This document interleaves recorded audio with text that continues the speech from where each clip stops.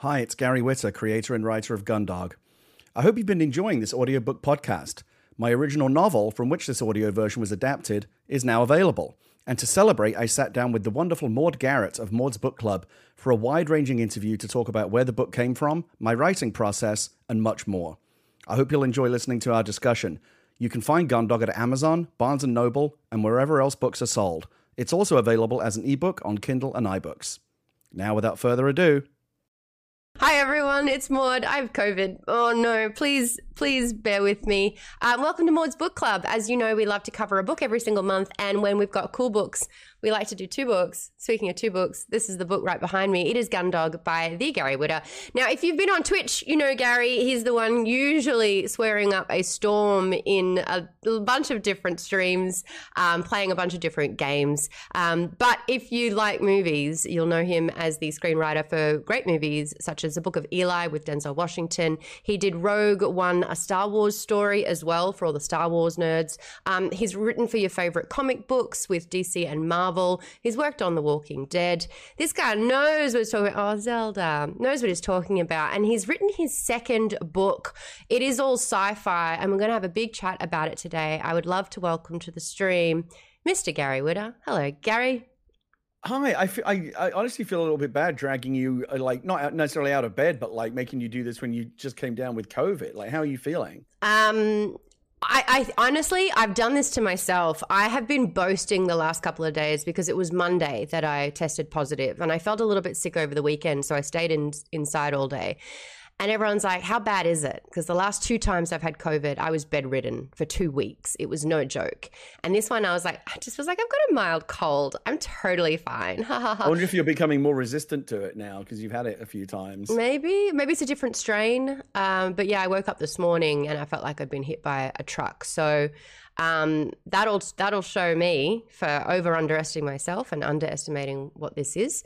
But don't even worry about it. I've read this book. I do worry about it. I know what I'm like. All I need is a little sniffle, and I'm canceling everything. So yeah, you're a trooper for keeping this on the calendar. No, I'm dedicated to this. And I actually finished it today because I wanted it fresh in my mind. Yeah. To talk about it with you. Now, if you're a part of Maud's Book Club's Patreon, you actually get to submit questions. And I've got a bunch of questions from the audience that I want to get stuck into straight out the gate. And then I want to talk about your first book, this book, what you've done differently with this book. There's a lot to chat about. So let's get stuck in straight away. More of the general questions. We've got Will P. From Maud's Book Club, who has asked, can you describe your writing process? Now, I believe you, because you've written so many different things on so many different platforms, how much different is it to map out an entire book? It's my process is different with not just with every project, but also certainly between the different kinds of projects, because I primarily film and television writer, a screenwriter, and that's a very specific discipline. If you've ever read a screenplay or even just paged through it, you know they're written in a very, very specific way. They're not really written to be read by an audience. They're written to be read by filmmakers who are going to use that as the blueprint to make a film. You still have to tell a story and keep people interested and keep them wanting to turn the pages, because the first job of a screenplay is kind of to sell itself, right? People have got to read it and think, oh, this is a good story. So the rules of good storytelling and characterization and plot and structure and all that stuff basically still apply. But in execution, the difference between writing a screenplay and writing a novel is night and day, completely different, and obviously with different pros and cons.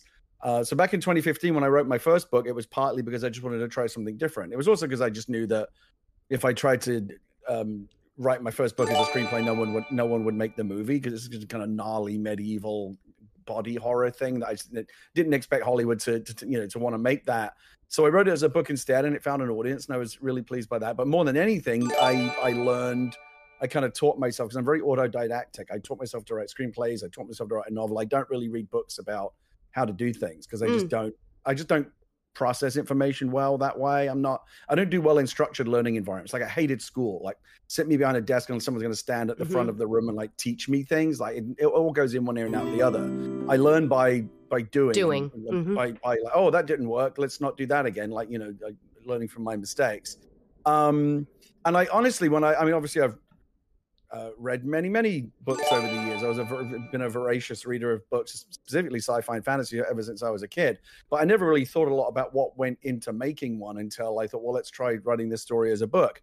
And I'll tell you, it sounds embarrassing, but it's true. I literally Googled how many words are there in a novel, like typically, because I honestly didn't know. How many are there? Do you know? No. It's well, I can tell you that anything under like 50, 60,000, you probably don't have. That's going to be a really thin book unless you blow up the text really, really big.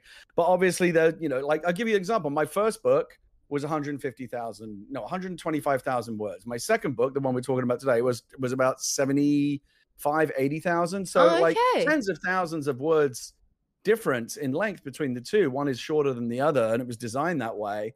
And of course, the answer is really a book is as long as or as short as it needs to be, right? If you have a massive, epic, long story to tell, then by all means, write a massive, epic, long book. You don't have quite the same strictures that you do in screenwriting, where, if your screenplay is much longer than 120 pages, because the way it works in screenwriting is a page of properly structured screenplay roughly will come out as about a minute of film time. So 120-page script will roughly give you a 2-hour movie.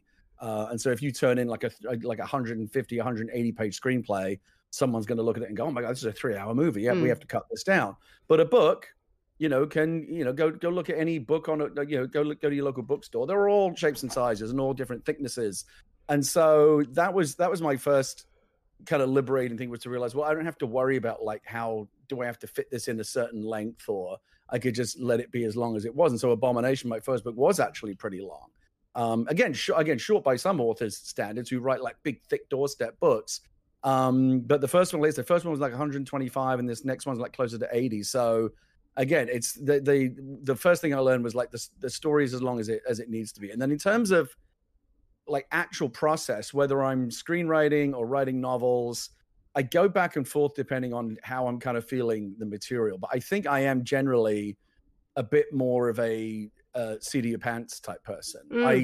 My process has changed a lot over the years. When I was a young writer, like literally in my teens, and I was first experimenting with creative writing, like, what you're like back then, you're very young and impatient and just want to get on with it. You don't want to read any books or like learn how to do it. Like you just want to, how like when you take like your first guitar lesson and you're not even picking up the guitar yet. So I want to get into it. So no, you have to learn to do all these things first. I just wanted to get into the writing, and I didn't want to outline. I didn't want to plot out the story. I wanted to just start writing. And so I did that. And of course, what you learn, again, going back to learning from your mistakes, what I learned very quickly is if you write without any plan at all, any sense of like where your story is going, you will wind up in weird, uncharted territory and write yourself into cul-de-sacs and dead ends that you can't get out of because you didn't think it through. There's got to be I'm not like an intricate plotter. My books and my movies as well tend not to be like very intricately plotted. They're fairly simple from a story mechanics perspective, but you at least need to have a rough sense of like a beginning, a middle, and an end, I think. And so when I first wrote the Book of Eli, I didn't write like a long outline. It was literally just like what we call a beat sheet, one page of like, here are the major story beats in the movie. And that was just, as long as I have like a central spine, I kind of know where I'm going so I don't get lost. That gives me enough to write with. And I generally tend to avoid, unless I'm contractually obliged to, when I write for movie studios, which I sometimes am, try to avoid writing really long, detailed outlines and treatments, because that part's it's not the actual writing, right? You're writing a document about what you want to write. And that's not that fun for me. And what I have discovered over the years is that all of my best moments of discovery, all my best kind of aha, eureka type, oh, that's a good idea, I should do that. Those things tend to happen when I'm like actually in the page writing the thing. I don't know why. My brain doesn't fully engage until I'm actually writing. When I'm writing an outline or a treatment, I'm kind of one step removed from the actual writing, and I feel like I'm not fully like in full gear. And it's only when I start writing. So for that reason, I started increasingly kind of bypassing the outlining process, and I would just do again, never do none, because you'll get stuck every time. But like I've learned enough about myself and my own process to be able to spend as little time as possible outlining, as little as possible, like just enough to get me started, and then I'll figure out the rest. I believe it's called pantsing. That's the seat of your pants method. You pants it and you just kind of stream of consciousness, get it all out, and like, your fingers typing away kind of take you on the journey. It's so interesting going from 120 pages to 120,000 words. I think the big thing is understanding that you have full control over everything instead of sort of like submitting to the director for them to take the vision for it. You also get something that screenplay and movies never get, and that is inner monologue, subtext, all of the unsaid things. You get to say it at your whim in these books. How was that, finally being able to flesh out inner dialogues and thoughts and nuance in that particular way? Yeah, I can tell that I'm like talking to a proper book club person here, because you're hitting like all the right. These are literally all the things that I kind of discovered along the way when I wrote my first book, and then rediscovered when I wrote my second. Was like I wanted to. I was like, I want to try something different. Like I say, like it's almost kind of like learning a new language, because it's so different to write in prose rather than again just the very kind of stilted writing that often makes up a screenplay. We just go about words. Like a screenplay might only be like 4,000 or 5,000 words, like not even that, because there are very few words on the page. If you look at a screenplay, it's very bare. So to go from like 5,000 words to 125,000 words, just by volume, I'm writing a lot more. But I really enjoyed that. And yeah, you're right. A couple of things like internal monologue, like it's really nice. You never want to, like, again, with any story, you don't want it to get like bogged down and like with these kind of pointless, meandering detours. But you do have much more luxury with the way that a book is paced to get inside the characters' heads, and hear their thoughts, in a way that you might not otherwise, and do a little detour and just like sit with the characters for a moment in a way that in a movie might be really boring or hard to present. So I really enjoyed discovering that. And I think with my first book, I maybe got a little bit carried away. There's a lot of kind of internal monologuing and kind of backstory chapters, like the Abomination, which is set during or right after the Viking invasions of England in the 10th century. Like the first 50 pages are just basically this really nerdy kind of potted history of the Viking War. Exposition. You get to do it now instead of a flashback scene. Before we even get into like the monsters and the magic and all the crazy stuff, it was just this kind of, nerdy historical interlude. But then the other thing, the main thing, and I guess I had a sense of this, but it didn't really occur to me until it happened, was like, you're right. Like when I write a screenplay, again, like I said earlier, it's not for the reader. It's not for a reader. It's for a director and for actors and producers and executives who are going to, consider it to, are we going to spend money making this movie? Does an actor want to play a part in this movie? It's really more of a sales tool than anything else. So I always say, like, it's not the actual house. It's just the blueprint for the house that the architects are going to use to build the actual thing that people will then go to a movie theater and see. But when you're writing a book, that is the actual house, right? That is the finish. When you're done, other than a little bit of editing and like actually printing and publishing the book, the creative work is done, right? There's no one that really comes after you. And that really, so when I did my first book, they put me with the assigned me an editor, and she was really nice and she was super smart because it was my first book. It needed a fair amount of editing, and she gave me a whole bunch of notes. I remember getting the Word document back that had all the kind of the red little flags on it, all the comments in the sidebars, and it was like a massacre. It was like red. I was like, oh my god, there's so much red. I was skimming through, going, oh my god, there's so many notes. But they were all really, really, really smart. It was like, and it was mostly little. There wasn't anything structural, like you need to chuck out this whole section and start over. It was just like, this sentence might read better if you structured it this way, or you might want to consider using another word here because you used it already like 2 pages ago. And it's things that you don't necessarily notice when you're writing. And they were all really, really smart notes. I would say like less than 5% were notes that I in any way kind of bumped up against. And a couple of times I went back to the editor. I'll never forget this. I tell this story almost every time I get interviewed about writing books, coming from a screenwriter's background where I'm constantly basically just trying not to get fired. Right? Yeah. The unspoken context in which you are given notes when you're working for a movie studio, even if it's something that you created, like when I created the Book of Eli, but once I sell it to Warner Brothers, they own it. And they can fire me as soon as whenever they want. And so when I'm getting notes from Warner Brothers, they are kind of presented. No one will ever say this out loud, but every writer knows that the unspoken subtext is, do these notes to our satisfaction, or we will find someone else who will, right? And writers get replaced and kicked off movies all the time. Every screenwriter, I don't care who they are, can tell you a story about that happening. And it's so strange to think about that when you realize how unique that is in the creative world. Like, for example, let's imagine Stephen King turned in his latest book to his publisher, and the publisher said, Stephen, we love this book. We're not that thrilled about the third act. What if this happened in the third act instead of that? And Stephen King said, no, I don't want to do it that way. I like it this way. Okay, great. Well, we're going to fire you and bring in another writer to rewrite the third act of your book. Like, you're shaking your head. It's preposterous, right? Yeah. But that is completely normal in Hollywood. That happens all the time. You know, the word authority is, of course, derived from being the author of something. But in Hollywood, you have no real authority as the original author of the work. And when I did my notes with my editor, and I was kind of afraid, well, what's going to happen if I push back on some of these notes? I went to my editor and said, I love most of these notes. I've got like 3 here that I just don't agree with. And like, I understand where you're coming from, but like, I just want to do it my way. Yeah. So what happens now? And she was like, do it your way then. Like, these notes are just suggestions. It's your book. I'm here to help you. But if you don't agree with any of my notes, ignore them and chuck them out. And I was like, it was like the scales were lifted, like the heavens opened. I was like, oh my God, really? That's amazing. I don't get fired. I can actually write this story the way that I want to write it. And that was remarkable. And the only downside of it is because movie making is so collaborative, and every movie that I've worked on, I've always been like nowhere near the smartest person. I'm always surrounded by people far smarter than me. And that is comforting, right? Because if you pitch a bad idea or have a bad instinct, there are smarter people around you to kind of check your math and say, maybe don't do it that way. What if we did it this way? And you go, oh yeah, of course, that's much better. What was I thinking? But when you write a book, you do have the editor as well. And most of the time they're doing the same thing. Maybe consider doing it this way. And I go, oh yeah, much better. And I'll change it. Thanks, editor. But every now and again, when I do put my foot down and say, no, I'm convinced that I'm right here.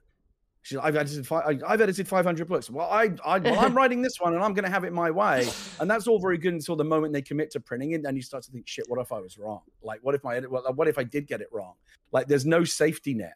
Right.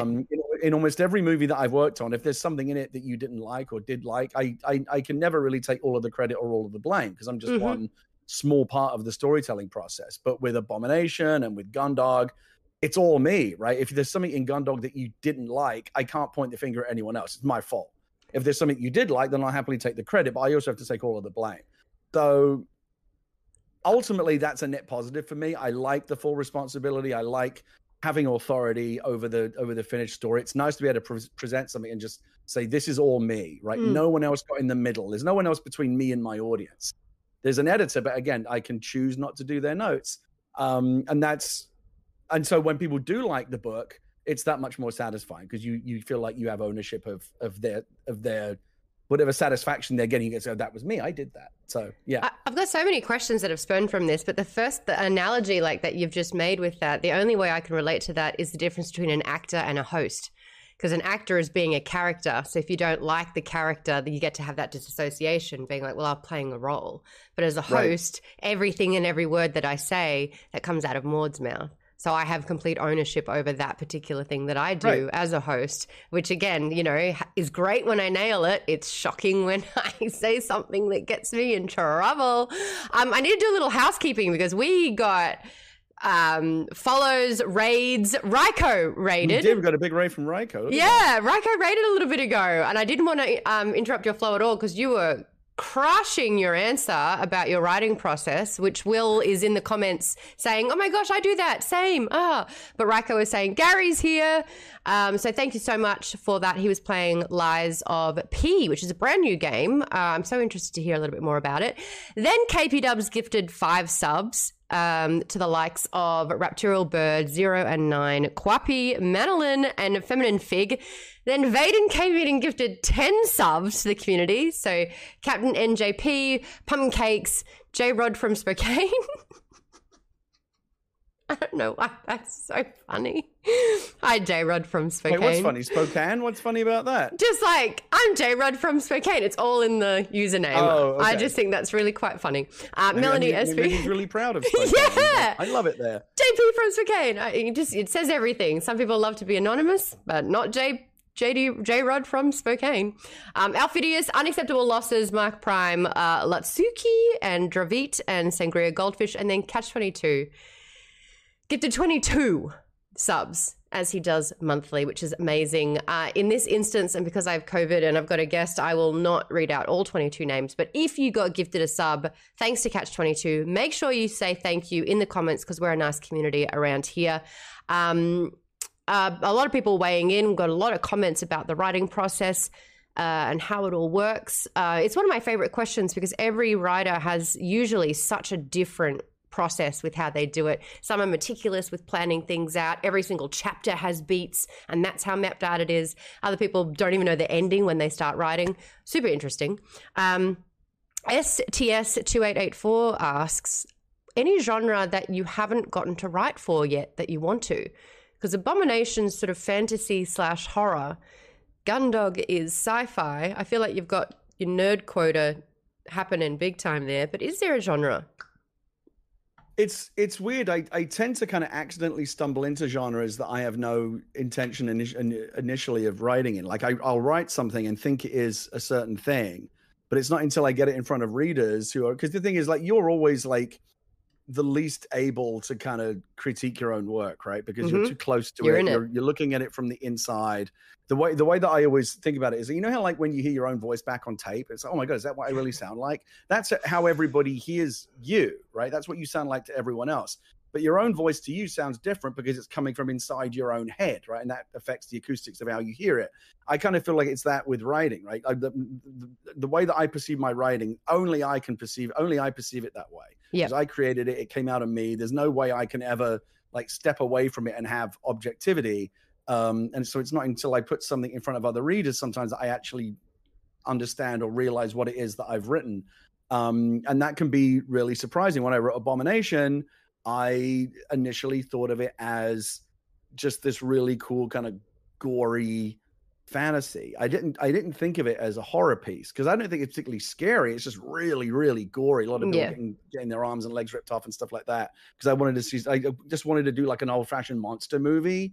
But not necessarily one that's terrifying, but like one that's kind of like almost like an old-fashioned like Roger Corman type monster movie. So not necessarily scary, but definitely kind of gnarly. I always described my first book as gnarly.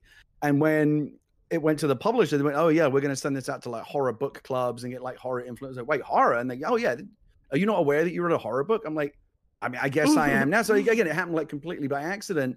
I'll give you another example. This actually happened really recently. I can't talk about what it is, but I wrote something recently. Actually, Maud, you do know what it is because I think you may have looked at it a little bit. So we're not allowed to talk about it. But so that was a thing where I wrote it and I thought I was writing this really dark, twisted drama.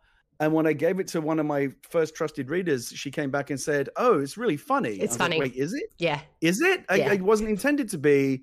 But what was interesting, I was in the middle of writing it. It was like it was a TV thing, and I had written a couple of episodes. But I got back from the initial readers, oh, we really like the fact that it's funny and the comedy. So I started, oh shit, like I don't think of myself as a comedy writer, but I accidentally stumbled into writing a comedy. A dark comedy. Once my own work was explained back to me as what it actually was, or at least how it was being perceived, I was like, oh, okay. So you're genre fluid. Let's go with that. I'm very genre fluid. I'm genre curious. I like that. I'm omni-generic. And it's funny. It goes back to that question about process. Like I was able to pivot with that project that I had shared with you, and to take it further into. I went back and like retroactively changed some stuff to make it tonally consistent. But like what was interesting about that was I said earlier, like always at least have an outline. With this most recent thing, I didn't at all. I just was really kind of besotted with this idea. I wanted to explore this character. And that one really, really was making it up as I went. Like, I literally would start each episode having no idea where it would go. And I was like, I'm just going to I'm going to pretend that these characters are real to me, that they're real people. And I'm going to let them tell me what they want to happen. And then I'm just going to write it. So it's like method writing. Yeah, it was really weird. I've never written anything that way before, and I was fully prepared for it again to like write it off of a cliff and like, well, that didn't work. Back to square one. Let's outline it this time. And yet it was this really, really weird fluke. I don't think it'll ever happen again. Where like even though I did the least amount of plotting and the least amount of structuring and outlining, I just fell ass backwards into like it came out really, really well. And I just ended up. Remember I said earlier I do all my best discovery on the page. I think because I went straight to the page, I was able to get straight into that process and connect with the characters and just feel it in a way that I hadn't before. I think you can over outline. I think you can write like an 80-page outline, and every beat and every twist and every reveal and every moment is in there, right? In detail. But then for me, when the time comes to write it, all the fun's been taken. I've done all the fun stuff, all the discovery, all the creative, all the storytelling. And now I'm just kind of like basically adapting that treatment into like a novel or a screenplay. But well, you're almost chained. You're confined by your structure. Yeah.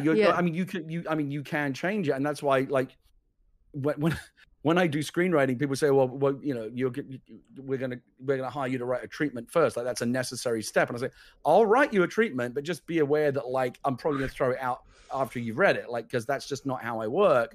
And so it's a constantly moving target, which I find delightful. The fact that like I can find myself like switching genres. It's like you know, like the frogs in Jurassic Park that just spontaneously change sex because they need to, right? Life finds a way.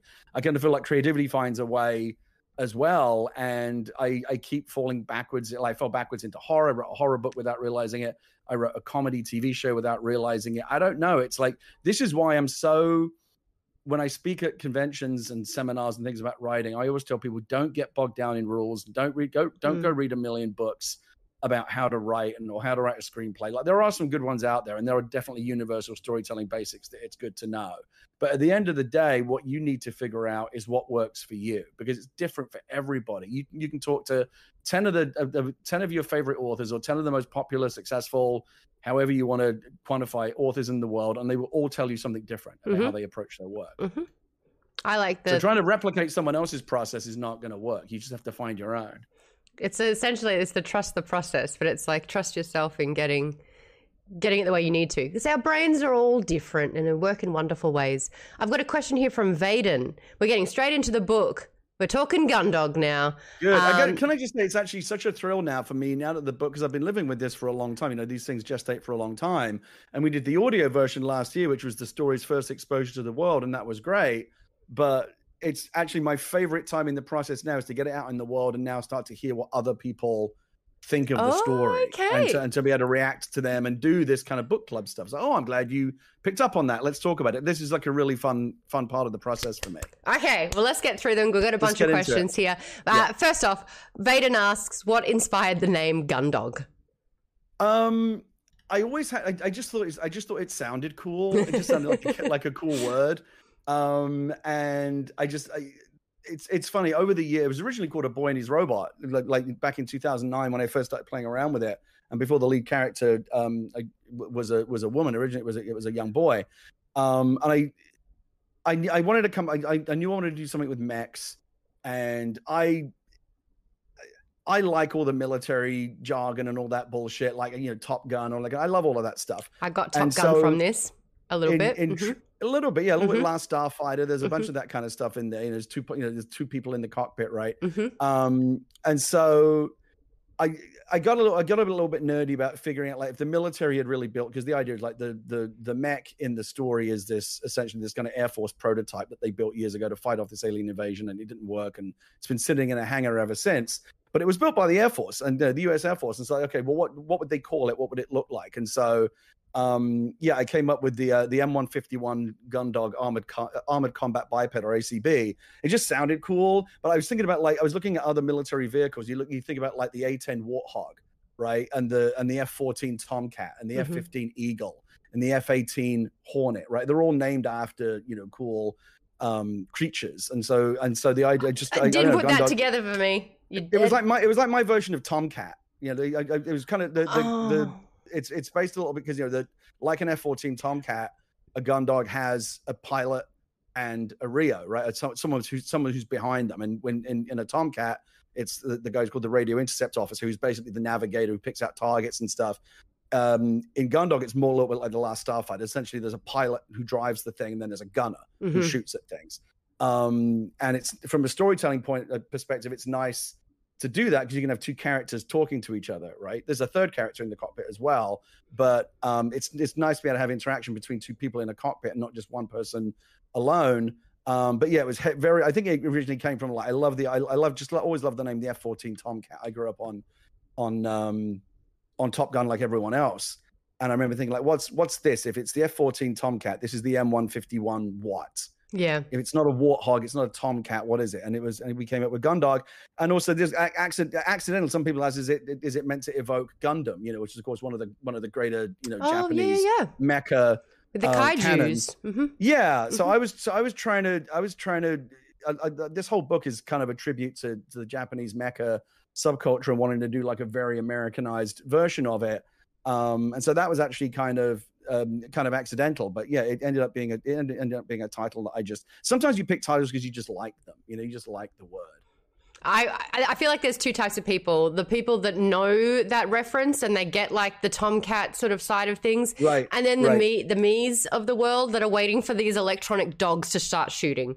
And I was like, okay. I know. And I've seen the Black Mirror episodes of like the robots that are like. And for a while, SEO was a nightmare because before this book came out, you get a lot of like things about hunting dog. Like a gun dog is actually a dog that when you go hunting, it will go like, scare up targets for you, like ducks for you to shoot at or whatever. That's what a gun dog actually is.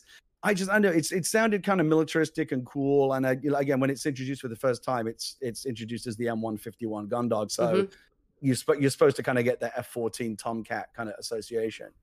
And it's so funny. I played F-19. I don't know. It was like on the MS-DOS machine. I don't know if you reviewed it back in your PC editing days, but that's like, I grew up on those things. Still didn't click for me because I was just so ready for dogs to be electronic and weaponized. Right. But that's why I'm glad we have the clarification for that one. And it's so funny to clear it up for you because the mech is in the title. Yes. You have to make the book so big to be able to see these details. But when you see the mech there, you're like, oh, great. And immediately I'm put into Titanfall. So my next question is, how much sci-fi research did you have to do here? Are you playing Titanfalls? Are you looking into sort of like future scenarios that are likely for the human race? Yeah, a little bit. I mean, it's really kind of like pop culture historical research. Again, it kind of bugged me that ultimately you just want to write the things that you want to read and see, right? And so I've always wanted more. Like mechs are so cool, right? They're so cool. Like, why don't we have more of them? They're so popular in Japan and in Asian culture, popular culture, in manga, anime. Why don't we have them here? Like when I say I want to do something with a mech, people go, oh, like Robot Jocks, which is a movie from like almost 50 years ago, like from the 80s. Or sometimes people will reference Pacific Rim, which is kind of more of a kaiju movie, but technically they are mechs. So I was thinking about like, what is the actual like dictionary definition of a mech? And if it's a giant armored weapon that walks around on legs and is piloted by a human operator, that's a mech. So like Transformers aren't mechs, right? They're robots, right? Because they're fully autonomous. And so there's a very specific kind of subset of like boxes you have to check to say, oh yeah, this is a mech. And I was looking, I played Titanfall 1 back in the day, and I remember when I was researching this, I went back and looked at some of the Titan designs. Titans are much smaller than Gundogs. In the book, they're described as like 60 feet tall and they weigh 600 tons. They're big. They're like they're not as big as a Jaeger, which is like, I don't know, like 600 feet tall. They're massive. But I wanted something that felt like truly big. And I had to do a lot of like, I literally had to do a lot of weird stuff. Like, how big is 60 feet tall? Right. And like, what is say 18 meters? Was it? Yeah. It's I'm just like, what does it look like in real terms? But yeah, roughly 3 feet to a meter. And so what does it look like? It's about 10 humans high, basically. Right. And so, I did little kind of miniature, like kind of drawings, like scale models. Like, okay, here's how big a person would be next to something that is 60 feet tall. And if it's 60 feet tall, can it really weigh 600 tons, or is that too heavy? And I had to do all of this kind of stuff because if I don't get it right, I guarantee you I'm going to hear from readers who are going to tell me that I didn't get it right.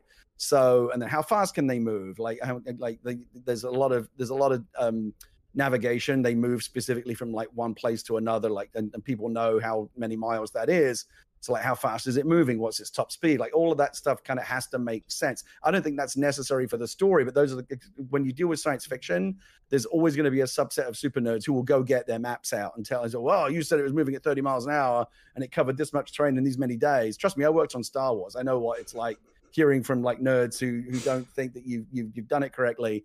So I tried to make it as realistic as possible in terms of the technical details, even though we're dealing with stuff that's completely made up. But all I really care about is like, do the characters feel real, and does the story feel real to you? The technical details are kind of secondary. But it's funny because like when it's your book, you're responsible for it. But I feel like if it's in a script, it's like that's the art department, or like, you know, that's someone else's problem. You know, you don't have to get bogged down by the science as much behind these things, I'm guessing. Yeah. When I worked on Star Wars, I had the luxury, like our office was literally right next door to the ILM art department they had put right next to us. So when we said like, okay, let's do something, like it was like, we created a new ship for Rogue One called the U-Wing, which is a troop carrier. But I didn't know what it looked like.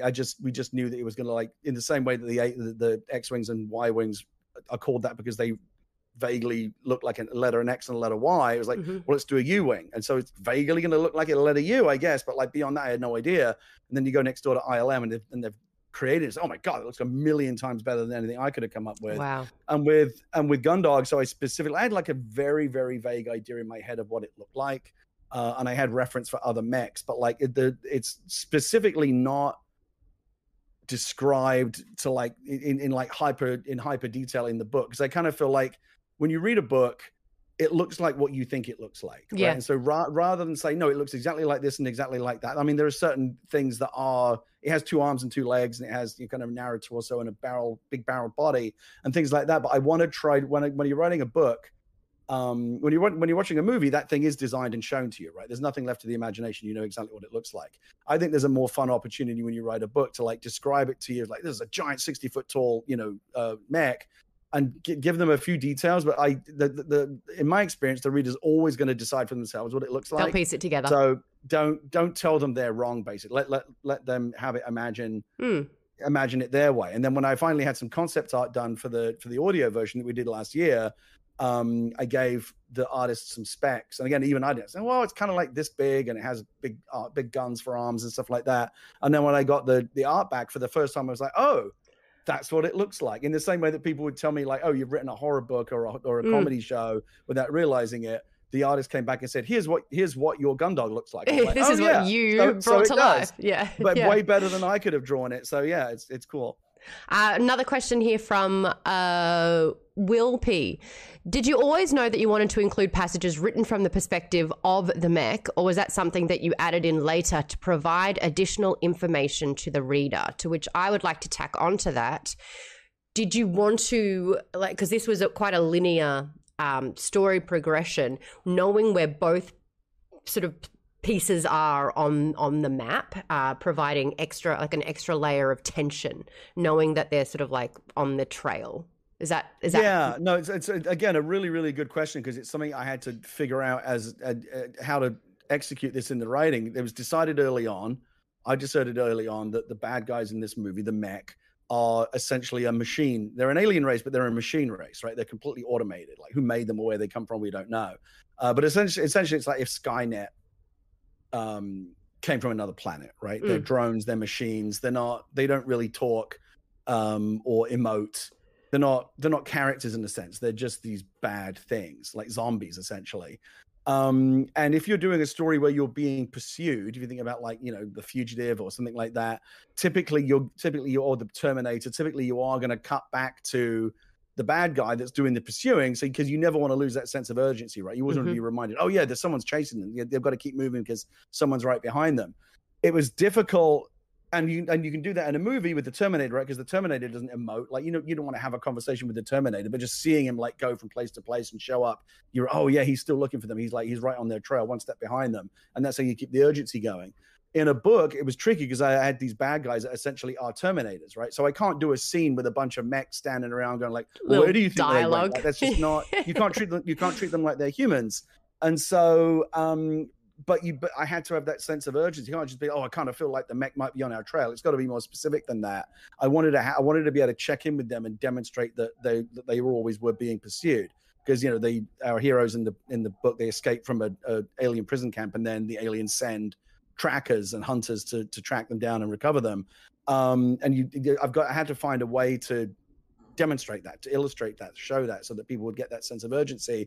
And so what I came up with was the idea of these little dispatches that were, the commander that is sent, the Tommy Lee Jones essentially, that is sent to bring back Harrison Ford. is anytime he goes to a location, like picks up their trail or checks in somewhere, sends back a little dispatch. And so to Central Command, and I just wrote them so I wrote those, and in the audio version, it's done by Troy Baker doing. I didn't even know it was him. You kept saying Troy's on it, and I'm like, when am I going to hear him? Not even realizing that. Yeah. He's the Met commander. And so like they had to be distinct from the other because like Shannon, I didn't want Shannon to do those sections, right? Because it wouldn't sound right. And so Troy came in and played the Met commander in the audio version. And for the book, they're done in a very different typeface. The whole book is written in a specific kind of serif typeface. And then when we typeset the book, it's like these sections need to look like a computer printout. Like they need to look and feel very alien and different. And I can do some of that. I can write it in such a way that the language feels very stilted and formal. It's not conversational. It's kind of like, a bureaucrat writing a report. Very, very, very, very Spartan. And it's kind of scary in that way, right? Because you're being right. Oh, these are machines. But there was a really, really good question, because it was a problem that I had to solve. As soon as I like the idea that the mech were these alien robots, but then how do you do scenes with them? And so there aren't really. If we ever made a movie, it's something we would have to solve as well, because that would be presented differently. There's only a couple of scenes where the heroes actually like meet the bad guys and actually interact with them. For the most part, it's really just these little interludes, and also it's a nice way to break up the story. Like I've got it's a very small story. There's only a handful of speaking characters in the whole thing. Every now and again, it's nice to just like pull away and do something very different. And also there's nice ways to insert story into that. For example, if the mech figures something out and then send the information back to base. I did it a few times. So, that's something our heroes don't know. Like they don't know that the mech know that. And that's kind of cool. Is Falk still alive? Yeah. Yeah. Is Falk still alive? Where do they think they are? Are they still looking for them? What's going on with Sam? Is Sam being interrogated? Yeah, is he being tortured? Yeah, that stuff's really cool. Something that I really liked at the start, especially with post-apocalyptic, takeovers, invasions, conquests. I thought it was really interesting that it was put out there, the exposition. Look, we had a peaceful sort of mech alien race coming down that were going to share resources and provide. This is spoiler territory, by the way. If you haven't read the book, we're going pretty spoilery, but this is the start of the book, and I'm kind of setting up the premise here. But if you don't want anything spoiled for you, I apologize. Get out. This is a big spoiler. I'd love to talk about it, but just be aware this is a big spoiler. It is a big spoiler. Read the book, yeah. So yeah, no. Again, you're picking up on all the things that. This is actually my favorite interview that I've done about the book, because you're the only person that actually, I think, genuinely read it and paid attention. Well, my big thing here is, as a reader, I thought it was really interesting, and I kind of want to pick your brain on how you see things, because you made it very believable that humans are shit, and that we deserved what. That's not a stretch, right? To get you to believe that. No, we live in the world. But yeah, so this is an idea that I always had from the beginning, and it comes back to this idea of like, what do you want your story to be about? Like thematically, what is it about? Like, what do you want to say? Like, what question do you want to pose, or what statement do you want to make? And on a human level, on a story level, the story is really just about a girl who is reunited with her mother, who she thought was dead, right? And that's the emotional core of the story, and someone who kind of learns to kind of stand up and rise up against bullies, essentially. But then on a broad, like, what's the broader idea? And the idea was, we live in an age of propaganda and fake news and post-truth and deep fakes, and no one knows what's real anymore, right? And it's been established, for hundreds of years that this is the best way to control people and subdue them and have them do what you want them to do is to convince them to believe what you want them to believe. And so the book begins and ends with these footnotes, with these passages written directly by Dakota, the hero of the story, and they both start with the words, "Here's what I know," and she kind of lays out the way that she sees the world at the beginning of the story, and then she does it again at the very end, and she lays out the world the way she sees it now, and it's fundamentally changed, right? Because she's seen the truth. And so the idea is that after the mech, so essentially the mech came to Earth like, I think it's 30 years ago. 30. Because they fought a war that lasted for 10 years, and then it's 20 years after that. So, and also there's little clues like, why did they kill off everyone over a certain age? And then you realize there's a reason for all of that. That they came, it was a classic kind of Independence Day. They just showed up and started a war and started invading us, and we fought back, and in the end it wasn't enough. and they conquered the world and put us all in prison camps and like killed everyone over the age of 20. And what you realize and we all now live in prison camps, and what we realize is that everyone was raised to believe that the war was their fault, right? A whole generation of people have grown up being told by the mech and by their elders that this was that humans caused it, that the mech showed up. We come in peace. Let's do a peaceful exchange. We need, water and things because our homeworld's dying, and we'll give you incredible technology and medicine and science, and like this can be great. We can all live in peace. Like first contact. But humans, in their infinite greed, essentially decide, well, we can just take it, right? These guys don't seem like they have any weapons. Like they're not a warlike race. Why don't we just take what we want? Which again has been obviously a facet of human history, right? Whether it be the conquest of North America by the conquistadors and the British and everyone, Columbus. Like nice planet, we'll take it. Like we'll just have that because we're stronger than you. And it's a kind of stain on human history, like so many times throughout. And Dakota talks about this. And so the idea is that the Met could probably keep us under control anyway, but it would be harder if we hated them and thought that they had taken our world away from us. But by convincing us that it was our fault and they came here offering us everything and we decided to try and destroy them instead. It takes the fight out of them. And now we're being punished essentially for our own sins. No one has any will to fight, right? Because they just feel like they've kind of made their own bed, now they've got to lie in it. And a big part of what Dakota is doing is trying to show people what really happened, so it'll inspire them to stand up and fight. And I think that again, that's the closest thing that the story has to kind of like a moral or a social or a political theme. And again, I think it's pretty timely these days, again, in the age of Trump and alternative facts, and the election was rigged and all this kind of nonsense, and people believe what they get told to believe. It didn't feel like when I was writing, is this a stretch? Like, could we have a whole generation of people that have grown up believing that their history was something when the reality was something else? And I haven't had a single person complain about it, because again, we live in sadly, the world provided the context for that to seem really believable.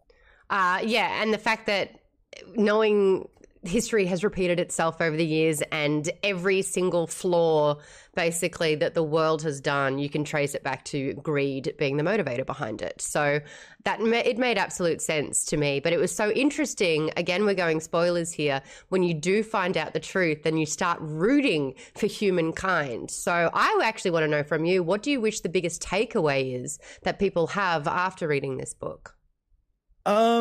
I think mostly just hope that they have a good time reading it. It's not a book that's going to win, sci-fi awards or anything. It's not meant to be like a prestige kind of book. I really just wanted to like indulge my love of big giant robots kicking the shit out of aliens and just have fun with it, and just have it be an old-fashioned like popcorn adventure. And it's like I mentioned before, it's a short book, right? It's way shorter than my previous book, and you'll notice that even though it's a shorter book, I think it has more chapters than the previous book, because I deliberately, I don't know if you noticed this, but I deliberately wrote them in very, very short chapters. Like some of the chapters are only a few pages long. And the idea was like, if you keep hitting, I don't know if this works or not, it's kind of a trick, but like if you keep hitting chapter breaks, it feels like the story's moving quickly, right? So, we're on the next chapter, we're on the next chapter, we're on the next chapter. If it gives the story this sense of propulsion, which doesn't replace like the actual propulsion of the story needs to keep moving. There's always something happening, but by breaking it down into lots of little short chapters, all apart from the last chapter, which is just one epic battle, and then it's meant to kind of feel like breathless, like, oh man, when am I going to get a break? This book usually gives me a break. No, not this time. You have to go through the whole battle. It just felt like structurally a way to make the story feel fast, and it actually feels like time, like a minute goes by, and like when you're being chased, time is so crucial, and you kind of feel that through reading. And time is completely relative, right? It's like if you're sitting waiting for a bus, time goes by really quickly. If you're playing like a video game that you love, it's like, oh shit, 6 o'clock already. Like time goes by more quickly or more slowly depending on how you perceive it. But that's also one of my favorite comments that I've got back now the book is out there in the world, is like, and when I first saw it, I was like, should I be happy about this? But I am. It's like people saying like, I read it in one sitting, or I read it over the weekend, or I read the whole thing on a flight, which, it makes me like, is there enough there? Like, are people done with it? When you're done with it, are you going to feel like you got your $25 worth or whatever? But I think it's less about length and more about like how much you enjoy the time you spend with the book. And I think the fact that people are reading it or essentially binging it, right, all in one go, is hopefully testament to the fact that it is propulsive and it is structured in pace. a way. I just wanted to do like an old-fashioned page turner, and I think it does that at least. It does. I agree with that. I've got a couple of interesting questions here from readers. Since this is from Vaden, since the mech are conquerors, are we going to meet any of the other enslaved species in sequels? And I guess it spawns the conversation about sequels, because this is a hella setup. Yeah, the whole story. I mean, the whole thing, when you think about it, is really just set up for the next one, right? Theoretically, because by the time they get to the industry, you realize that they have more. There's not just one Gundog. There's like a lot of them. You got an army, but at the same time, the mech are now sending reinforcements from their home world. The idea is like, if this was the first battle, in whatever the next chapter would be, another book or whatever, now it's the war. Right now, it's going to be a full-fledged war for the planet.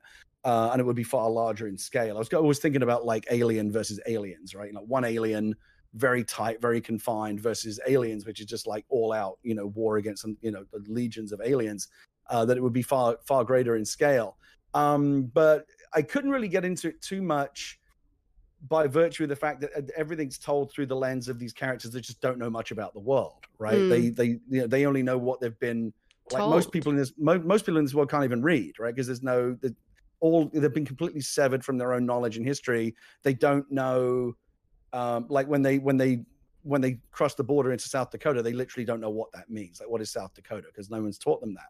And so they've got what's Mount Rushmore? Right, Mount Rushmore. They just call it the Four Faces, right? Because they don't know what it is. And so they're totally disconnected from their own history. They don't know who the mech are. They know the mech came from another planet. They don't know anything about them other than that. I think there's a conversation where Dakota says to Falk at one point, like, do you think they've done this on other worlds? Like, and eventually you realize that they have. Yeah. I think Rosie, when they meet Rosie, she says, like, yeah, they're a conqueror species. This is what they do. They they'll attack a planet, strip mine it until there's nothing left, and then move on. So yeah, I think there probably are lots of other worlds out there that have gone through the same thing with the mech. But I deliberately, one of the reasons why I wanted to do like robot, like aliens that don't really emote or say very much is I just think that like the Terminator is scary, right? Because remember that speech, it can't be bargained with, it can't be reasoned with, it doesn't feel pity or remorse or fear, and it absolutely will not stop until you are dead. Like, that idea is terrifying, right? This thing that just keeps coming and doesn't have any human emotions or weaknesses that you can use to your advantage. It's just a machine that is designed to kill you and do nothing else. Well, that's a huge trope, isn't it? A trope is to try and use compassion, you try to humanize them. Don't you remember you were a kid once? What would other people think of, the young you? And so you're right. When you dehumanize and when it's like you've got that sense of detachment and compassion won't work and it's just all out warfare. I just kind of feel like something's more scary when you don't know much about it, right? When it's mysterious. And so if we knew everything about the mech and what their homeworld was called and where they came from and what they do and how they think and who somebody presumably created them, right? Because they're not an organic race. To me, especially if you think like, well, this could be a bigger story, and if there's never any more, then that's fine. Like, it ends in a way that suggests there's more to come. But like, they won, like, they blew up the Death Star, right? They blew up the Death Star in the first one, and if there's never any more, like, if they had never made another movie after the first Star Wars, if Star Wars had been a flop, it still would have felt like a complete story, right? They kind of beat the Empire, and then when Star Wars was a massive hit, they were like, oh shit, no, you didn't beat the Empire. There's still lots more of it because we now need to go make more movies. So in success, there is more story to tell. Originally, and this is one thing that I really talked myself down off quickly. In my head, there's 3 parts to the story, and each one's bigger than the last. And I wrote originally when I wrote the book, I wrote Gundog, part 1 of the Liberation trilogy. Oh. And I was like, no, don't do that, because like that's what happens. Because then I remember when they did Aragon. And yes, it was like Aragon the movie, yes, and it was like it's part 1 of the Dragon Balls trilogy or whatever it was. but there was never another part. It felt really presumptive and arrogant to say, well, obviously this is just part 1, right? Because there's going to be lots more. No, you never assume that, right? And so I really wanted it to feel like a standalone story, though. If there isn't ever any more, you don't feel like you were left like, well, what happens next? What happens next? It's nice that people are. I mean, I deliberately left Falk out there a little bit as like a hanging thread, like what happened to him. If I never resolve it, it's not. I don't think it's the end of the world. But like, if the book is successful, we would get to go back and answer all of these questions. Is that why you didn't let him smooch? I just, I don't know. Girls are icky, and I I literally have merch that is let them smooch. I'm terrible at love scenes, which is weird because this thing that I just wrote has loads of sex in it. Yeah. But like, I don't know. Like, I always kind of feel like, and there's no love scene in Rogue One, right? And we got praised for that, right? People said, like, oh, I'm glad that I just feel like if you've got a man and a woman or two characters, right, who could well be romantically attracted to one another, I just don't feel Runyon is pining. He's pining over her. I know. I feel bad for him. Poor Runyon. Well, here's okay. If you want to get really deep, I'd say this is where probably the most personal. I've never said this to anyone before. So Runyon, who's the guy that is replaced, again. So let's talk about it, right? So Falk, who you think is going to be the guy, right? He's the beefcake. He's the smart one. He's the one that you want to be with. We kill him off, right? I really wanted to pull the rug out from the audience at one point, and like have the audience be mad at me. Like, I'm going to kill a character that you really like. Yeah. But it's meant to like hopefully bring home like this is not fun, right? This is a harsh world, and people are going to die. And none of these characters have plot armor just because they're a major character in the story. And so we killed off the kind of the hunky guy and replaced him with like the nerdy guy that Dakota doesn't really want to be with at part. Just simply, and it's nothing wrong. It's not his fault, but he's just not the other guy, right? And I'll tell you something. And until I met my wife, I was the other guy my entire life. And so like, I was always like, oh, I really like this girl, but like she prefers this other guy, and there was always a Falk, and I was always Runyon. So I related to Runyon a lot, like kind of the nerdy kid that just couldn't get girls to be interested in him because it was always like a better option. And so there might have been a little bit of wishful thinking, like, well, now I get to kill the other guy. Right? Yeah. And Runyon's really smart, and he's got huge growth and development, and he's actually a much better guy if you have the chance to get to know him. And it's a better love. I mean, the Falk one, you kind of like, he's all that, right? He's a little bit of a Mary Sue. Like, he's good looking, he's smart, he's confident. Dakota likes him right away. There's an attraction there right away. And then when we take it, I'm looking at the chat, when I said I killed him off, when I took him out of the story, presumed dead, and he may be. I think the Runyon story is the better story because she has further to go with him, right? In terms of like, I don't like you to begin with because again, it's not your fault, but you're not who I was supposed to finish this journey with, right? It was supposed to be the other guy, and so he starts like 20 yards back to begin with, and the fact that he ends up kind of earning her trust and her respect, and they get to the point where they almost kind of, I just think it's always more interesting, especially when it comes to that will they won't you like romantic stuff. I just think it's always more interesting when like you get right there but you don't quite do it. And again, especially if you want to do more storytelling, like don't blow all of your your ideas right away. But no, I don't know, for the most part, unless it's really important to the story, I've never felt like a romantic subplot or love scenes or romantic chemistry between two characters is something you got to have that, right? Well, you got to add that on, even if it doesn't feel like it's organic to the story. No, if it isn't. I never felt like it was appropriate for them to do that. Right. And so, because they're, as you're going to they're both she's very guarded. Also, her mum's now there. Her mum's there. Yeah, plus the mother's like constantly, you don't even know when she's in the room, right? She sees everything. She sees everything, right? Because she's a hologram and she's plugged into like every system. And so, yeah, she's going to hear you even when you're whispering. She's going to see everything. It's like, what are you doing? Get your hands off. Yeah. Get your hands off each other. And she still has like watching the mother side of her as well, which I think is a beautiful juxtaposition. I'd love to talk about Rosie. I know we're running out of time. I still got like 10 questions, but I know I talk too much. I'm sorry. No, but I think the concept of sort of like being able to upload your brain to become an AI entity. So it's you and it's how you thought and it's all your memories, but you're no longer a sort of a corporeal person. You are in the ether or whatever it's called.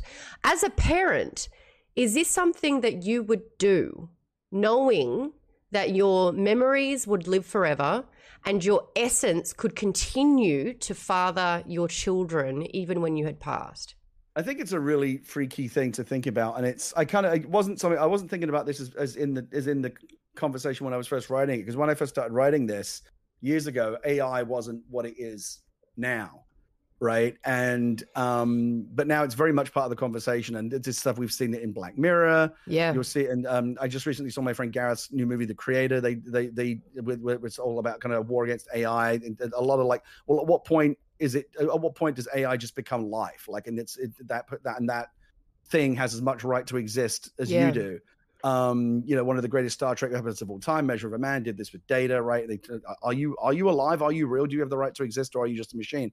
And with Rosie, the idea was I wanted Dakota to be reunited with her mother, even though she is definitively dead. And the way to do that was to have her kind of preserved as this, kind of AI consciousness. And if you ask, I try to make this very clear in the book, like that's not a copy of her. That's not like a mimic or whatever. Like in every way that matters, it is absolutely her, because every single part of her is preserved. Like they mapped every part of her brain. And your brain is just electrical and chemical activity, right? I think we'll get to a point where that can be like replicated, and like we'll have to take the word artificial out of intelligence. It'll just be non-organic intelligence, right? Wow. It won't be artificial anymore. Yeah. It will be real, and these machines will think and feel and be capable of the same emotional reactions, joy and sorrow and anger and fear and all the things that we have. And that's Rosie, right? It's captured every part of her memory. Her soul is basically there. So she really is talking to her mother. The only difference is there's no physical body. You can't get a hug. Yeah. Yeah. And I think the biggest test for that is when like you think she's died and she's just that box, and Dakota's trying to get her to come back. Is like, I was worried, like, is that going to work? Like the audience has to believe that she's real as well, right? That she's not just a box for you to feel their sadness in that moment. So it's very kind of, high risk, high reward stuff. But no, it was just a fun idea to play with. And again, with the holographic stuff, it's just Rose is actually my favorite character in the book. I really like her a lot because I love how she kind of modulates back and forth between the mother, I'll tuck you in, sweetie, and they're like, on your feet, soldier, because she's also like her commanding officer, right? She's her boss. She's a superior. So it's just really, really fun to play around with like different versions of her. I know, like going, hey, I wasn't in your life the last sort of like however many years, decade plus. And I'm the one that can conserve sort of like your early memories and tell you about that. And I want to be your mother in this moment, but this is a life and death situation. Yeah. And she's a very different character because she's the only one that's like a remnant of the old world, right? She's the only one who remembers like the post-war world. I didn't put it in the book because it wouldn't work in a book format, but I always imagined that in like the TV or the film version, like the Rosie's like constantly playing like all her old records in the cockpit, like all of her like favorite disco records and stuff that none of these kids have ever heard before, right? Because they have no concept of music or whatever. But then it also heightens her responsibility, where it's like this needed to happen, and she was chosen over everyone else to have this happen to her, and now she's single-handedly responsible for all of Earth's history. I mean, yeah, there's something powerful about the idea of something being the last one, right? I mean, this is very, very much similar to the Last Starfighter. Like, the Last Starfighter was advanced prototype. If we lose this one, that's it. Same thing with Gundog. If we lose this one, that's it. Denzel carrying the last Bible. If you lose this one, that's it. So you have very, very high stakes, right? Because everything rests on this. And I think a couple of times Rosie kind of reminds the characters and by extension the audience, the reader, if this doesn't work, there's no one else, right? This is all on us. And that's how you get to high stakes. I also liked with the book writing tropes, usually if it's like a chosen one, which in this instance, it kind of delves into the chosen one storytelling. But usually with that, you'll have the prophet or the sage or the mentor in the beginning, and then that person will die.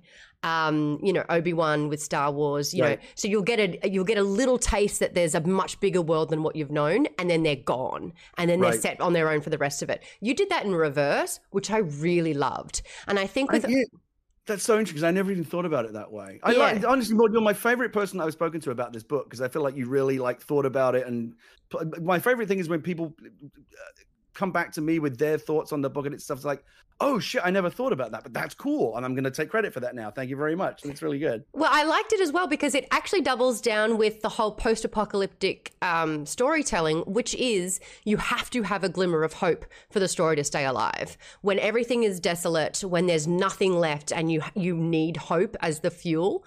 I thought it was really interesting that the then sage and information and that sort of trope, which is usually at the beginning, it was almost the reward at the end, which then became the hope. And you also were able to say, well, it's not a given. I can take it away as well. Exactly. That's exactly right. And I worried a little bit when I was the way that I wanted the book to set the tone for like, this world is really grim and like the world is broken, right? It needs to be fixed. The world needs a hero.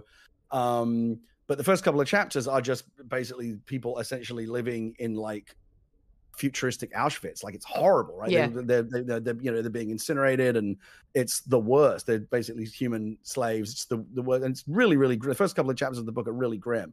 And the idea was meant to be, the first half of the book is meant to be kind of hard, and then when she actually gets in the cockpit, then it's like payback time, and you can start having fun. But it takes a while to get there. And so it's like there had to be something early in the story, like I said, that first, you can't wait too long for like the first glimmer of hope. And so for me, the first scene is when Falk shows up. It's Falk. The map on his arm, right? It's like, I need you to come with me. It's like, oh shit, there's something here. As soon as there's a thread to start pulling on, you can start getting engaged in it. But it has to come early, I think, structurally, which is why I think it's like either at the end of chapter 2 or only in the short chapters, end of chapter 2, beginning of chapter 3, there's like the story really, okay, we've set the tone. You understand the world is terrible. Everyone's miserable, but here comes this guy with a map on his arm. You did a really great job as well with Sam, where Sam was supposed to be the protector, the older brother. He was supposed to be in charge, and like having the masculine, feminine energies. I lost you. You're on. You muted. Oh, I did. I got so excited. I gesticulated into my microphone and muted myself. I do that as well. This has a capacitive mute button on it, and I brush against it all the time. And of course, Trisha Hershberger's rating. Hello, Trisha. We will get to wrap it up. Maybe I can get a few more of my questions out now. Yay! For those that are just 496 people. I know.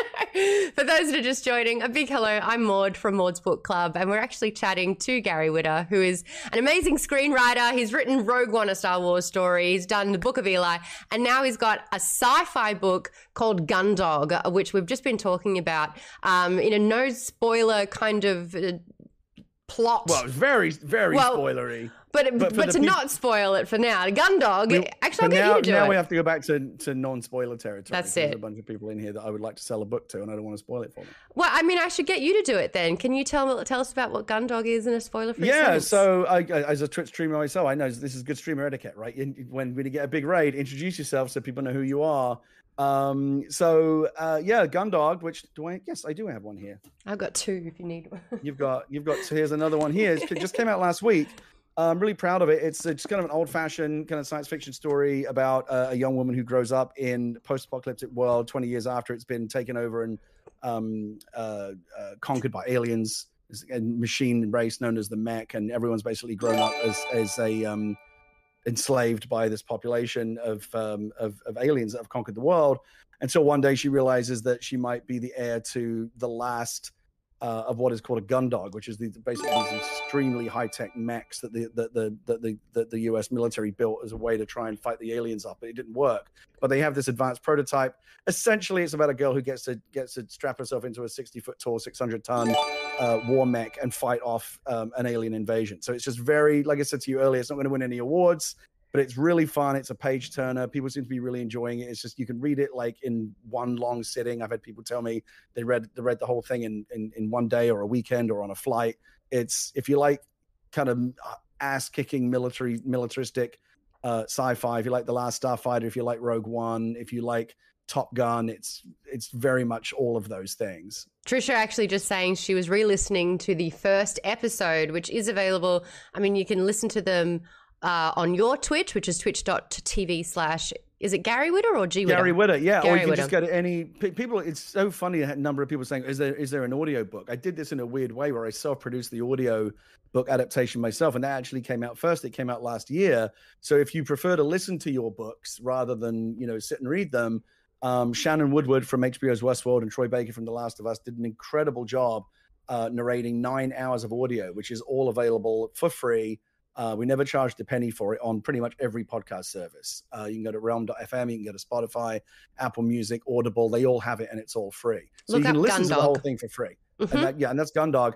But then if you actually prefer to kind of sit and read a book in the old-fashioned way, either as on paper or as an ebook, then that is available now at Amazon and all places where books are sold. Also, I really want to talk about the fact that you got Austin Wintory, who you've known for a little while, to do an amazing score for it. Now, I didn't know that he actually pretty much had like a score for a big portion of this book, but you ended up bookending it to start and to end the episodic sort of way that you did it with your podcast episodes.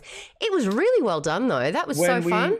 Yeah, when we did the the original Twitch live broadcast, which we kind of did like an old-fashioned live radio show, and everyone could listen to it together. Austin wrote these for the waiting room. You know, when the stream countdown is starting, Austin wrote these overtures, these 9 different overtures, and each one was different, and each one reflected the tone of what was going to come in the episode. In the podcast version, you don't hear any of that. You hear like you hear like the theme music. It's only like 20 seconds or whatever because you want to get into the story.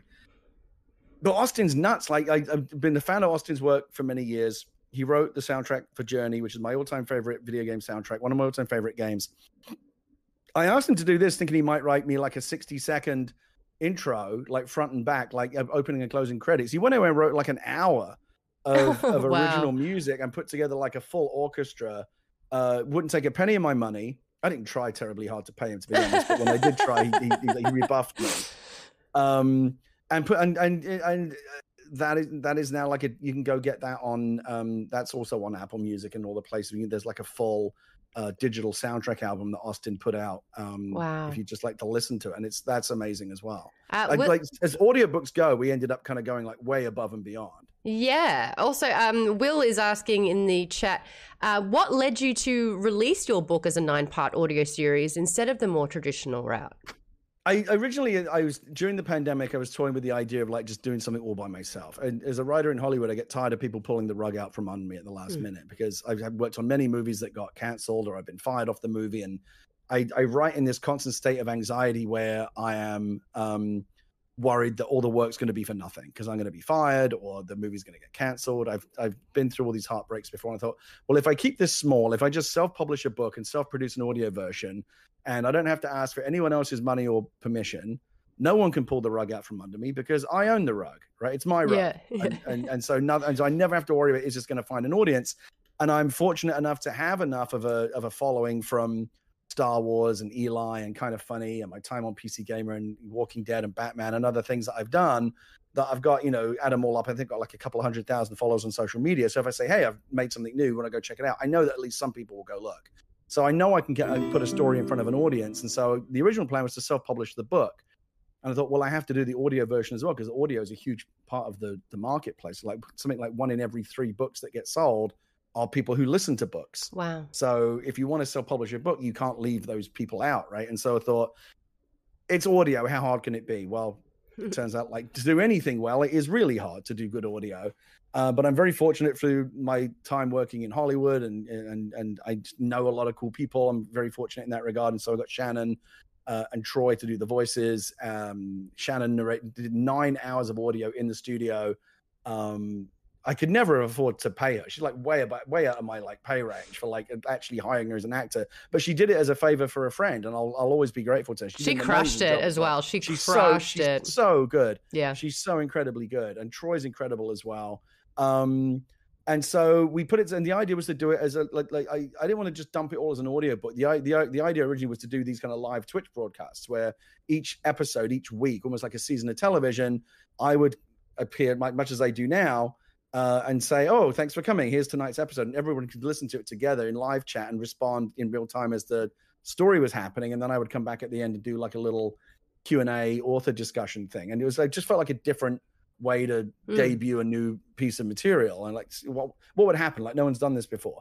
And it was really popular. And then we put it out as a podcast, and that ended up being spectacular, like genuinely like crazy successful. Like we were in both in sci-fi and like overall fiction categories. We were like the top 3 podcast in like 20 different countries around the world for like all 9 weeks that we were putting out new episodes. It was amazing.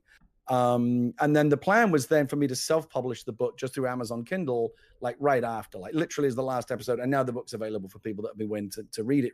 But the podcast was so successful that a publisher got in touch with me and said, hey, would you like us to like put this out? We can do like a really nice hardcover and actually get you in Barnes and Noble and, bookstores. That actually does sound kind of cool. I still have full creative control, right? They still can't take the book away from me. There's a lot of fear here, isn't there? Like I would love to unpack that. I've worked in. You ever go to like a dog shelter and there's that one dog? It's like, oh, that poor bastard, like has been kicked around his whole life, like kind of cowering in the corner. That's what screenwriters are like, because we've been kicked around the whole and constantly like waiting for the other shoe to drop. What's the worst could happen? And so I just really, really want to try to recalibrate the way that I do my original work in a way that lessens the chance of that happening. And so again, the key is if you never have to ask for anyone else's money or permission, you can go around the gatekeepers, go to YouTube, go to Apple Podcasts, go to Amazon Kindle. You can find an audience. Wool, right? Hugh Howey's Wool, which went on to become Silo, biggest hit in the history of Apple TV. He self-published that book. Andy Weir, who you of course know from for The Martian. He was putting up paragraphs, and it got just so much on his dinky little website. Yeah. 50 Shades of Grey, of course, started off as Twilight fan fiction and went on to become like a mega blockbuster. So, you know, you can do it that way, and I fully planned to do it until the publisher came in. But in order for them to publish it, like they can't just like chuck it out there in a week. Like it took a while for them to design the book and the whole thing. And do distribution deals and get it in front of retailers and stuff. So it actually ended up being like almost a year. The podcast version debuted almost a year ago, and it's only now that the actual book is out. So it's been really interesting this past week. A lot of people saying to me, "Oh, where's the audio? How much is the audiobook version?" I'm like, actually, that's free. Like it's been out for a while. You can just go listen to it right now. It's just chopped up into 9 pieces, but you can listen to the whole thing back to back. You won't say it, so I will. Support Gary and buy the book. Yes, please do. I don't like telling you can get it free. You can, because some people only will only do audio, right? But for those, and for those people, that version is there, and it's tremendous. And I can say that because what makes it tremendous is not me, but like Shannon and Troy and Austin and Adam Nickerson, who did all the technical production behind the scenes. They made it good. I just gave them like the raw material to turn into something good. But with the book, it is all me, and I do get to be very proud of it. And it's the only way that this thing's ever going to make any money, right? Because the audio version, I didn't make a penny. A couple of bucks from like advertising that went on certain versions of the podcast, but like I ain't quitting my day job over it. And I very much doubt the book will make much money either, but I really don't care. I make my money doing the Hollywood bullshit, except not right now because I'm on strike. But like my day job is film and television. So when I do something as a book or a comic or whatever it might be, like that to me is just, I don't do it to make money. I do it because it's the only way that I can like get original stories in front of an audience and try different things that typically I would not be able to get through, the typical kind of Hollywood machine. So I've got 2 last questions. I know we've gone so far over, but we've also got all of Trisha's Dragon Riders in here as well. One of them is going to be super, super quick, and one of them is going to tack on to what you've just said. But the one I really quickly wanted to go through, I believe it was Jay Buntrock who said it. I thought it was a really funny question. One sec, sorry, I have a document here. Jay Buntrock. Was the fact that the mech can't go underwater a slight nod to Charlemagne's movie Signs? No, which is, again, it's so funny how, because I did a movie with Knight, but I never thought about that. That was actually something that was one of those things where I just made something up on the spot, because I had Gundog like slightly plotted, but like to the degree it was like, okay, they're on the run from the degree to which the book was plotted was like, okay, they're on the run from the aliens for a while. And they get into a bunch of tight scrapes that get out of them, and then eventually they find Mount Rushmore. But that's literally was it. So like I literally wrote them to a point where they were like literally backs against the wall with aliens closing, and I'm like, oh shit, I better figure out a way for them to get out of this. And so and this is, I don't know, sometimes it's not, you never want to, if you're like the magician, right, you never want to show the audience like how you do your tricks, especially if it turns out the trick is a bunch of bullshit. Because in this case, it was just, I literally just made it up. Like, oh, what if the mech can't go underwater? Done. Like, let's have them jump in the water, and and it's never explained. It's just that they just don't like it. For whatever reason, they don't go in the water, and so it was a way for me to give them an escape hatch when I needed them to have one. I like never comes up again. And well, I mean, who knows where this is going? This is again, who knows? Feels like there's a lot of setup here. Right. My question that I wanted to talk, and it's about all your bodies of work, really. My question that I've written is, you manage to use industry downtimes very efficiently. In the pandemic, it saw you take over the internet with Animal Talking. And now during the strikes, you're promoting your book. How do you do it? I'm so glad you brought up Animal Talking, by the way. All the episodes are on my YouTube channel.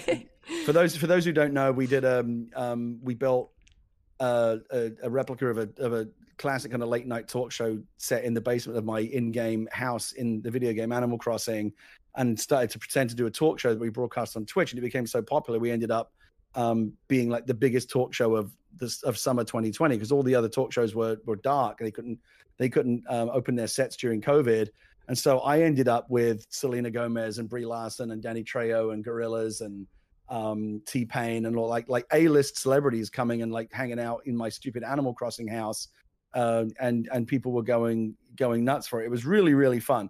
And that was just, again, it's interesting. I spend my whole life like trying to get these big serious projects uphill, and I'm like, oh, this one's really important to me, and like I always find a hard time getting them to gain any traction. But it's the stupid idea. It's, oh, what if I did a talk show on Animal Crossing? Like a stupid idea. Or what if we did Wordle but with dirty words? Like another stupid idea. Those. Oh yeah, Sting. We had Sting on the show. Sting played live music on our show. That was mad. Thank you for reminding me that Sting was on the show. He's my friend, by the way. I got him to say that, and I have it on tape. I don't know. It's always maybe I should just like only do stupid stuff, because it's the really silly, dumb ideas that tend to capture people's imagination. And I think just the timing was fortuitous. Like we never would have got those actors. We never would have got those stars were they not all sat down because of the pandemic. And I don't think I would have got Shannon and Troy because it was actually done around the same time, were they not sat down during the pandemic. And, I don't think I would have had time to devote to this book and getting it finished and getting it out the door and some of the other projects I'm doing if I didn't have all this free time because of the strike. So, I think, again, we talk about life finds a way, creativity finds a way. I guarantee you right now, many, many, many screenwriters who are unable to work in Hollywood because of the strike are working on their own personal projects, because creative people can't not create, right? Yeah. You can't just sit around and do nothing. You have to make things. Otherwise you're just going to die inside. And so it's been very gratifying to me in the middle of a strike where so many people can't promote the work that they've done, or they can't go off and create new work because it's all struck, and rightly so. The Hollywood needs to get its shit together. To have something that is untouched by that, because books aren't affected, right? My own personal projects aren't affected. So it's actually been really, really, it's been invaluable to me to feel like I still can have a creative life, even as this strike kind of drags into what is like 4th, 5th month, and we're all over it. 2 months for SAG, 4 months for the WGA, I believe. Yeah. But I have quite a few friends say the same thing. They're like, bet you really, really don't regret moving into books. And I'm like, yeah, exactly. How did I know? But like, I just think more people should be talking about books. And thank you so much for letting me talk about books for the last 90 minutes with you, Gary. For those that want a copy of Gundog, it is available right now. Head over to Amazon or wherever you buy your books and get it. If you want to listen to it, it is available where you get your podcasts. A little bit different. Don't look to your audiobook areas. No, you can't find it it is on Audible. It's just free. Is that right? It is on Audible. It's on pretty much we saturated it. And I've got to repeat this because my publisher asked me to say this every time. If you like the book, if you liked either the audio version, because it's the same thing, or the written version of the book, people ask me all the time, like, how can I like support you as an author? What's the most useful thing that I can do? The most useful thing you can do, because my publisher keeps hammering this into me, is go to Amazon, go to Goodreads, and leave a rating on the book's page. Leave a short comment or review if you liked it, because that feeds the Amazon algorithm and helps them recommend the book to other people, and it helps other people discover the book. If you didn't like the book, keep your mouth shut. But if you did like it, and don't tag, this is like something I've really got to tell the book communities, don't tag authors into reviews that you don't love it. Oh, when are people going to figure that out? Like, seriously, some people, I had this happen to the other day, like somebody who doesn't like Rogue One said something about it, and then someone who thought they were defending me tagged me and going, oh, but Gary Whitta wrote that and it's great. So why would I want you to direct my attention to someone who doesn't like something that I worked on? Yeah. I get that you're trying to help, but you're not. Stop it. Well, this will be better because Catch22, who did 22 subs earlier, actually slid into the document, because he is a Patreon backer, to ask the question, when you wrote the story for Rogue One, did you know it would become the best Star Wars film of the last 30 plus years? So there we go. I will say this. I'm very, very gratified to see that of the Disney era, there's been 5 Disney movies made under the Star Wars name, and I think most people would agree they're a mixed bag, right? There's good, bad, and everything in between in the new movies. The fact that Rogue One has kind of emerged as, I think I'm right in saying, like the most broadly well liked of all of them. IGN did a poll and it was like 40%. It was a landslide. Is incredibly gratifying that people that to have I always get emotional when I talk about this, but I grew up with Star Wars, so to have contributed something, even in such a small way, because I was one of only 4 writers on the film, and then obviously thousands of other people that make it, to have contributed just like even a tiny piece to like that canon, which meant so much to me as a kid, and which then goes on to mean something for other people, like, you know, to put a little brick in the wall of the Star Wars legacy and say I'm a part of that, was the greatest creative privilege in my life. Like, I could work in this business for 50 more years, and I don't think anything would ever end up like in front of Rogue One on my little bio. Wow. There you go. I love that too. Thank you again for giving me your time. Please do support Gary and purchase that book. It is a really, really fun book. If you played Titanfall, you're going to love it. If you like Top Gun, you're going to love it. We're heading there anyway, guys. We're only a couple of 100 years behind this being a reality, so we may as well learn everything that we can. One last thing, because we're talking about Rogue One. It's funny. Someone asked me the other day, do you think that Jyn Erso and Dakota Bregman have anything in common? And I never thought about it. I was like, oh, maybe they kind of do, right? Because they're both like these rebellious young women that like grew up kind of orphaned and like had to like learn to like fend for themselves. Like, oh shit, there's actually a lot of Jyn in Dakota. So if you like Rogue One, I know many people do, you might also like this book.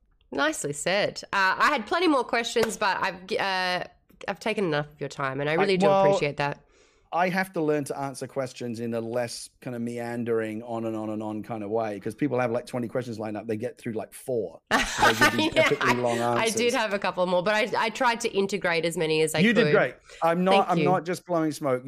I've done a bunch of interviews the past 2 weeks. You are by far my favorite one and the smartest person in terms of the questions that you asked about the book of any interview that I've done. Oh, so that means a lot. Thank you. It's a great book. It's a lot of fun. And I do love the fact that you can binge a book, especially since the slogan of Maud's Book Club is let's read more books. This is a really good entry point if you want something that you can just absolutely enjoy and not put down and get back into the habit of reading books. Thank you again, Gary. I'll say goodbye and I'll raid on to the next one because we like to pass it on around here.